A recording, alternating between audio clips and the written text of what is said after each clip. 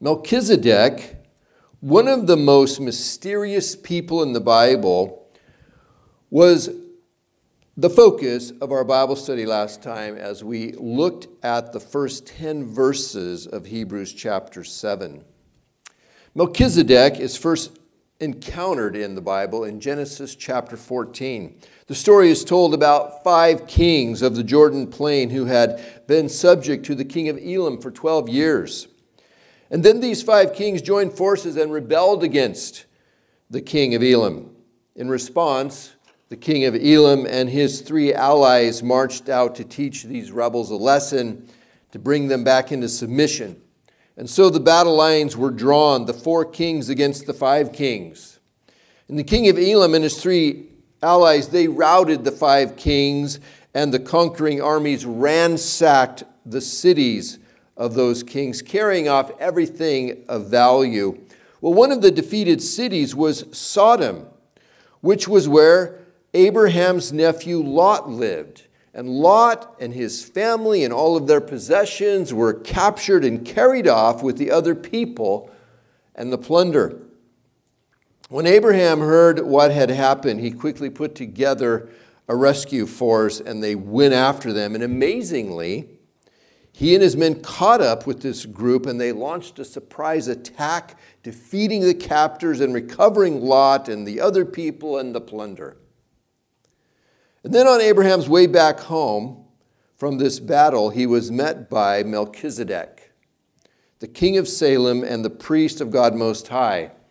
He gave Abraham bread and wine and he pronounced a blessing over him. And Abraham gave Melchizedek a tenth of all of the plunder that he had recovered. The author of Hebrews highlights a number of things about Melchizedek which resemble Jesus Christ, serving as pointers to him. These qualities of Melchizedek are also true of Jesus, who is the full and complete expression of these things. These same qualities of Melchizedek that point to Jesus, they also reveal inadequacies of the priesthood of the religious system introduced through Moses. So to summarize what is said in these first 10 verses of Hebrews chapter 7, Melchizedek was a king of righteousness. Jesus is the king of righteousness. Melchizedek was a king of peace. Jesus is the Prince of Peace and the one who creates peace between us and God through himself. Melchizedek came from a different genealogy than the priests of the Jewish religion, who were all descendants of Levi. Coming from a different genealogy meant Melchizedek was not a priest because of ancestral lineage, but because of the quality of his life and what he had done. And the same is true of Jesus. His priesthood comes from the quality of his life and what he has done. Melchizedek appeared to be without beginning of days or end of life, making him a priest forever. Well, this is literally true of Jesus, the eternal Son of God, who has always been and will always be, making him a priest forever. Melchizedek collected a tenth from Abraham, the father of the Jews, not because of a law allowing him to do it, but because of his greater authority and honor obligating Abraham to him. Jesus has great intrinsic authority over all, obligating all to him. Finally, Melchizedek blessed Abraham, the father of the Jews, and Abraham receiving the blessing demonstrated Abraham's submission to him. The greater blesses the lesser, and Jesus, being greater than all, is the one from whom we all need to be blessed. Well, today we're going to look at the rest of Hebrews chapter 7, in which Jesus Christ is compared and contrasted not only with Melchizedek, but the priesthood of the religious system that God gave to the Jewish people through Moses. We're picking up in verse 11 of Hebrews 7 today. And as we talked about last time, this chapter involves some stuff that's maybe not directly, obviously applicable to your life in, how to be a nicer person and how to, manage your finances and how to have a better marriage and that kind of thing. But it is the underpinning of our Christian faith and the kind of stuff that is good for us to know about because it makes us better worshipers of God, and we are more educated about what it is that makes Jesus, Jesus. So verse 11, it begins, it says, if perfection could have been attained through the Levitical priesthood, and indeed the law given to the people established that priesthood, why was there still need for another priest to come, one in the order of Melchizedek, not in the order of Aaron? Well, that probably sounds a bit like a mouthful to you. So let's take a look at this. First, a quick word about some of the terminology that we are encountering in this chapter and really through the letter of Hebrews. The Levitical priesthood is the priesthood of the religious system that God gave to the Jewish people through Moses. Only men who were descendants of Aaron of the tribe of Levi could be priests, thus the name Levitical priesthood. Aaron was the brother of Moses. He served as the very first high priest. The priesthood is sometimes referred to as the priesthood of the order of Aaron, and we'll encounter that terminology here too. This religious system is referred to as the Old Covenant, or the First Covenant, in contrast to the New Covenant that was established through Jesus Christ. Another term used to refer to this religious system of the Old Covenant is the law. The law refers to the religious and moral regulations, ceremonies, rites, laws of the Jewish religion and culture. The basic content of the law of the Old Covenant is found in the first 5 books of the Bible: Genesis, Exodus, Leviticus, Numbers, and Deuteronomy. These books are also called the books of Moses. So for our purposes here, the law, the Old Covenant, the First Covenant, the Levitical priesthood, the order of Aaron, the religious system of the Jews, all refer to the same thing. So let's take a look at this question that the author asks in this verse 11 again. He says, if perfection could have been attained through the Levitical priesthood, the priesthood of the religious system that was given through Moses and that the Jewish people had been following for centuries, why was there still need for another priest to come, one in the order of Melchizedek, not in the order of Aaron or of the Levitical priesthood?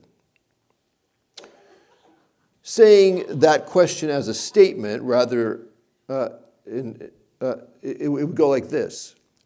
Perfection was not attainable through the Levitical priesthood. So a better priesthood was needed, one in the order of Melchizedek. This is what the author is going to be talking about now.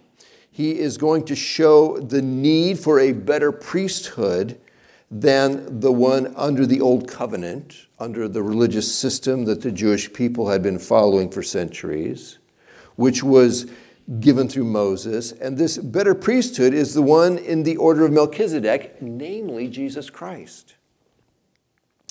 Let's talk about this word perfection for a minute to make sure we got that we're onto that, because it says if perfection could have been attained through this priesthood. The word perfect is often used in our conversation in a very casual way. People will say things like, "You're perfect. These shoes fit perfectly. This is a perfect gift for my friend. I found the perfect spot for a picnic." And on, right? None of these things are literally perfect. The word perfect is being used as a casual expression indicating that something has very desirable qualities. That is not how this word perfection and perfect are being used here in Hebrews. It's not being used like that. In Hebrews, it's being used in a formal way. Here, perfection means complete and whole, missing nothing, having no defect, entirely fulfilling the intended purpose, absolutely right in every detail, satisfying all requirements. Something is either perfect or it's not. There's no gray with perfect. There's no gradations of perfect. Something either is perfect or it isn't perfect. There is no almost with perfect. Perfect, by definition, implies that nothing can be added to a perfect thing to make it better. Otherwise, it wouldn't have been perfect. And nothing can be taken away and the thing still remain perfect. It is in a state of absolute completeness. That's how perfect is being used in the letter of Hebrews. Well, why is perfection important? Because only that which is perfect is fully accepted and allowed in God's presence without restriction. For us, becoming perfect is another way of saying that we are being saved, because we need to be perfect in order to be in God's presence. Now, this is jumping ahead in the story just a little bit, but look at what it says a little bit later in Hebrews chapter 10, verse 14. It says, "For by one sacrifice he, Jesus, has made perfect forever those who are being made holy." Think about that. Those who are followers of Jesus, who have put their faith in him, trusting in him as their Savior, are made perfect forever and are being made holy. That's cool. That's what we're looking forward to. That's what we're living as a follower of Jesus. Verse 12 says, "For when the priesthood is changed, the law must be changed also." So he says, if the priesthood is going to be changed out, remember, Levitical priesthood, it's not good enough. We're going to need the priesthood in the order of Melchizedek. So if the priesthood is going to be changed, then the whole system that it's part of is going to need to be changed too, he's saying. The Levitical priesthood and the law are both part of a single system. We can't have one without the other. The Levitical priesthood is an integral part of the law. Remember all these terms, law, Old Covenant, Levitical priesthood. They're all the same. We're all talking about the same thing here. Without the priesthood, the law would not be able to operate. It was the priests who carried out the sacrifices and the offerings and the observances prescribed by the law. It's not possible to just swap out the priest part and keep the old covenant law part, nor is it possible to keep the priest part and swap out the old covenant law part. You can't take the peanut butter center out of a Reese's and think you still have a Reese's peanut butter cup. You can't have one without the other. Nor can you swap out the peanut butter center with something else like marshmallow and still have a Reese's. The chocolate shell and the peanut butter center are inseparable. They make an integrated whole. Okay? The priests and the law go together. Well, considering the inseparable link between the covenant law and the priesthood, it's interesting that David writes in Psalm 110, verse 4, that there is the need for a priesthood of a different order, one in the order of Melchizedek.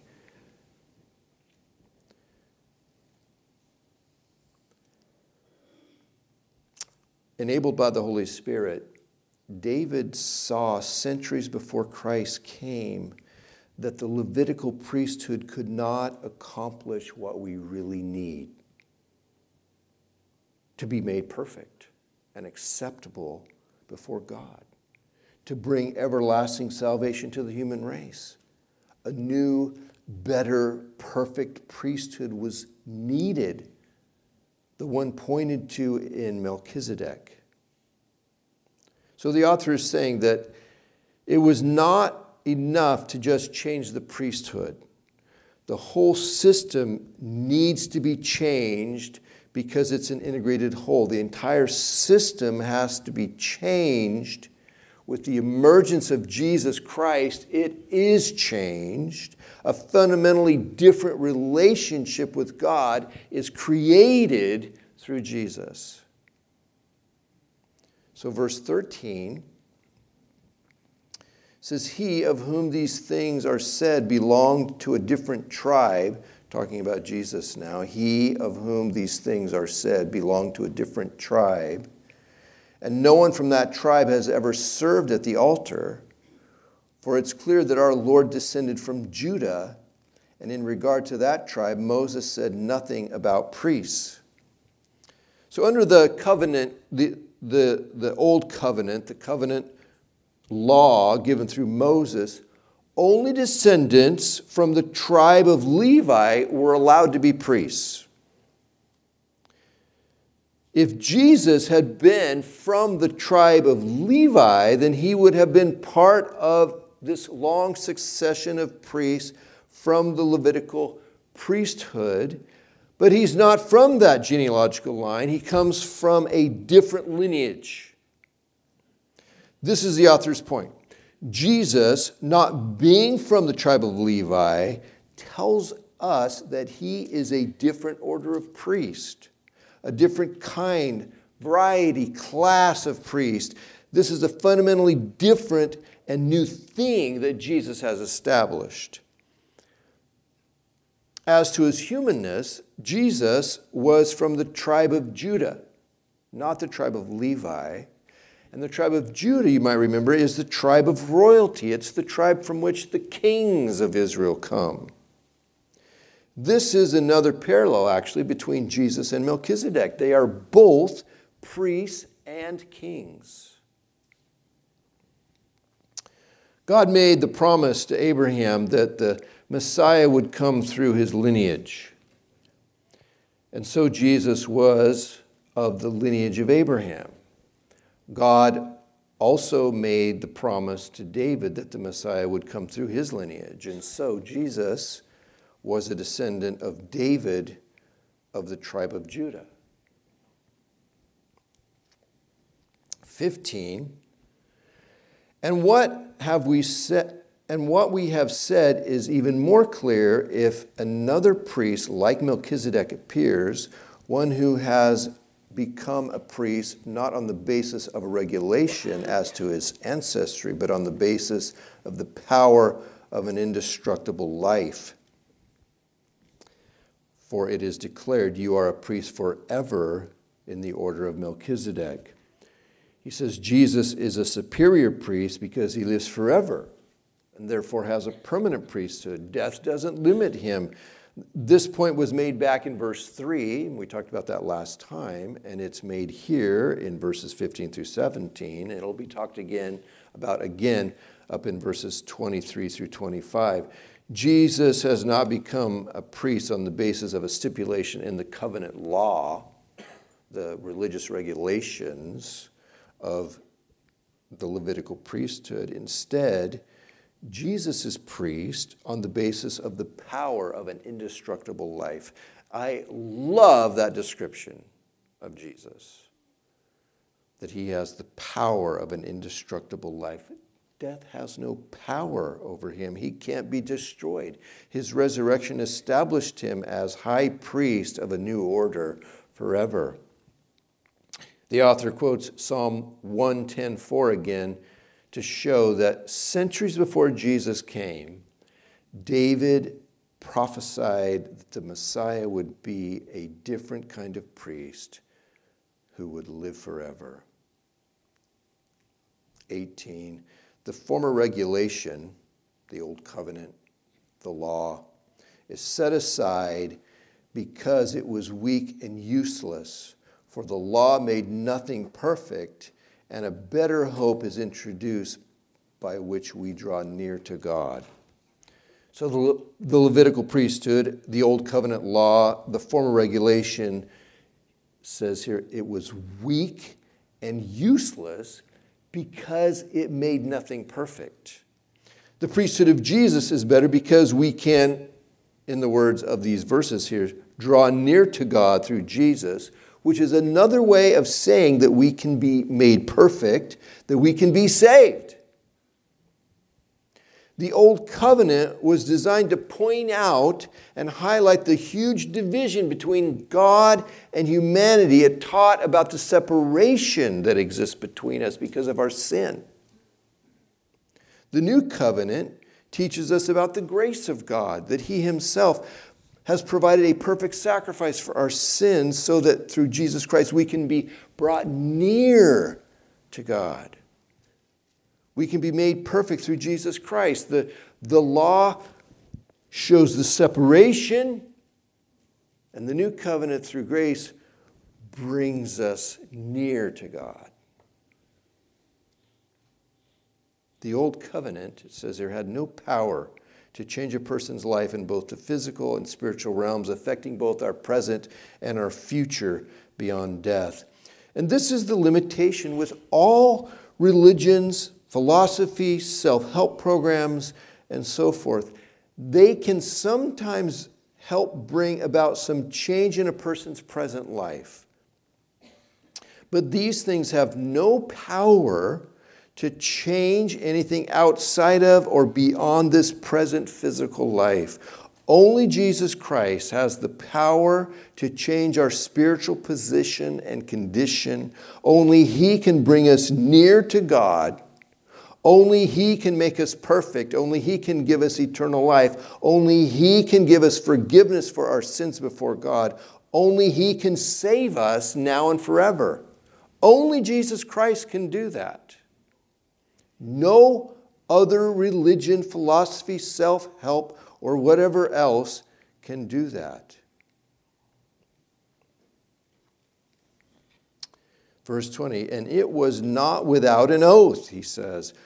Others became priests without an oath, but he became a priest with an oath when God said to him, the Lord has sworn and will not change his mind.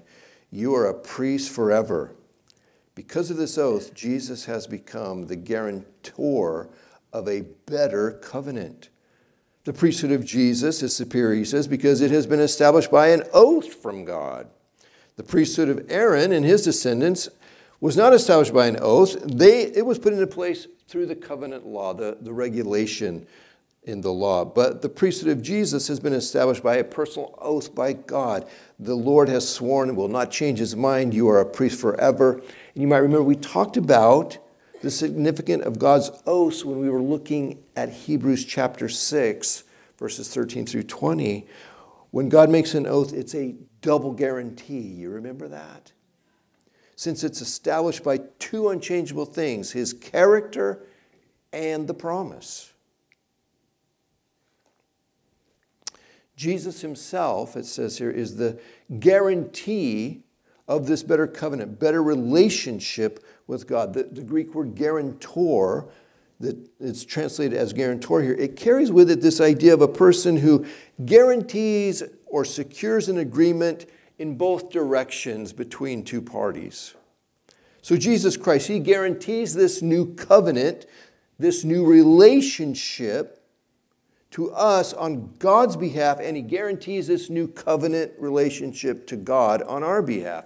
Jesus Christ is the evidence from God that this new covenant is a real, true thing, and Jesus is the one and only human being who is able to fully perform and satisfy all of the conditions of this covenant before God for it to be a real, true thing for us.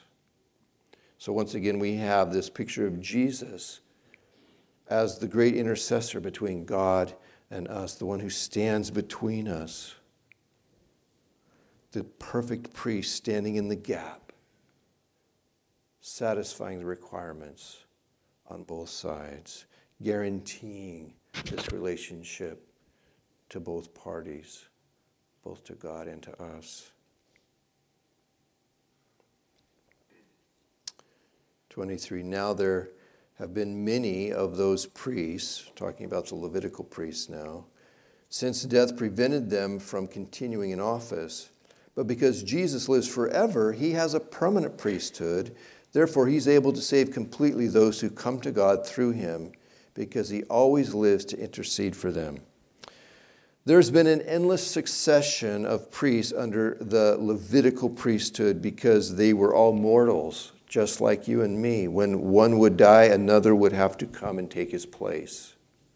F.F. Bruce describes it this way, beginning with Aaron. He says, Aaron, the first of the line, served his people in the high priesthood throughout the wilderness wanderings.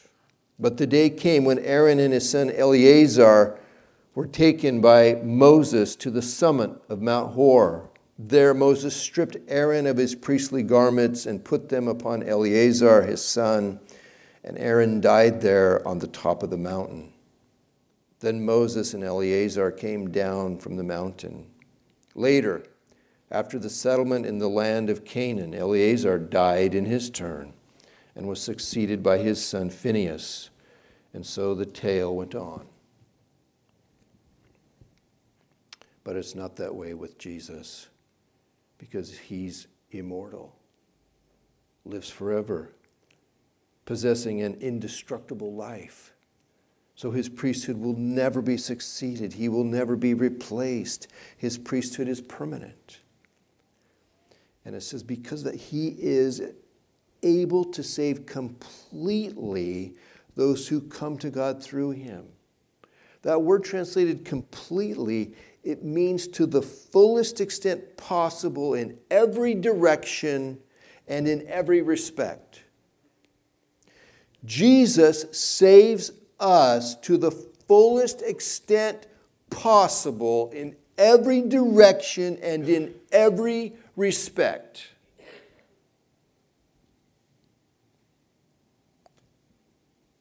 One last thought about him as our intercessory with that is that there never is or ever will be a moment in your life, Christian, that you don't have a perfect priest interceding for you before God.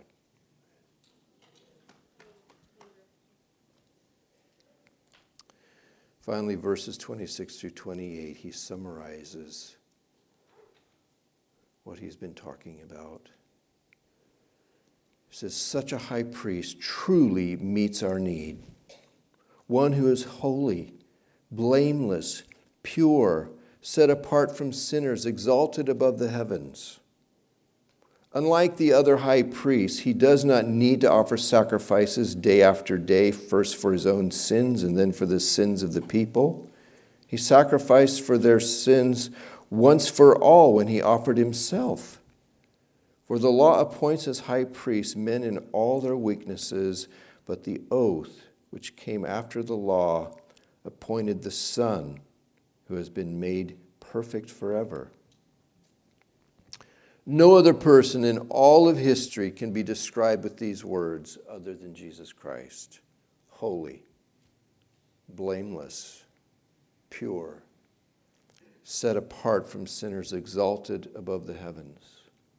He's perfect, requiring no sacrifice to be offered on his behalf to be made right before God. He has always been right before God. He has always been accepted by God. He has always been near to God, making him uniquely able to bring us near to God.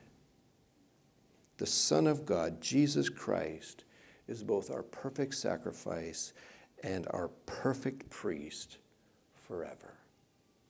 Hallelujah. Hallelujah indeed. Let's bow our heads in prayer.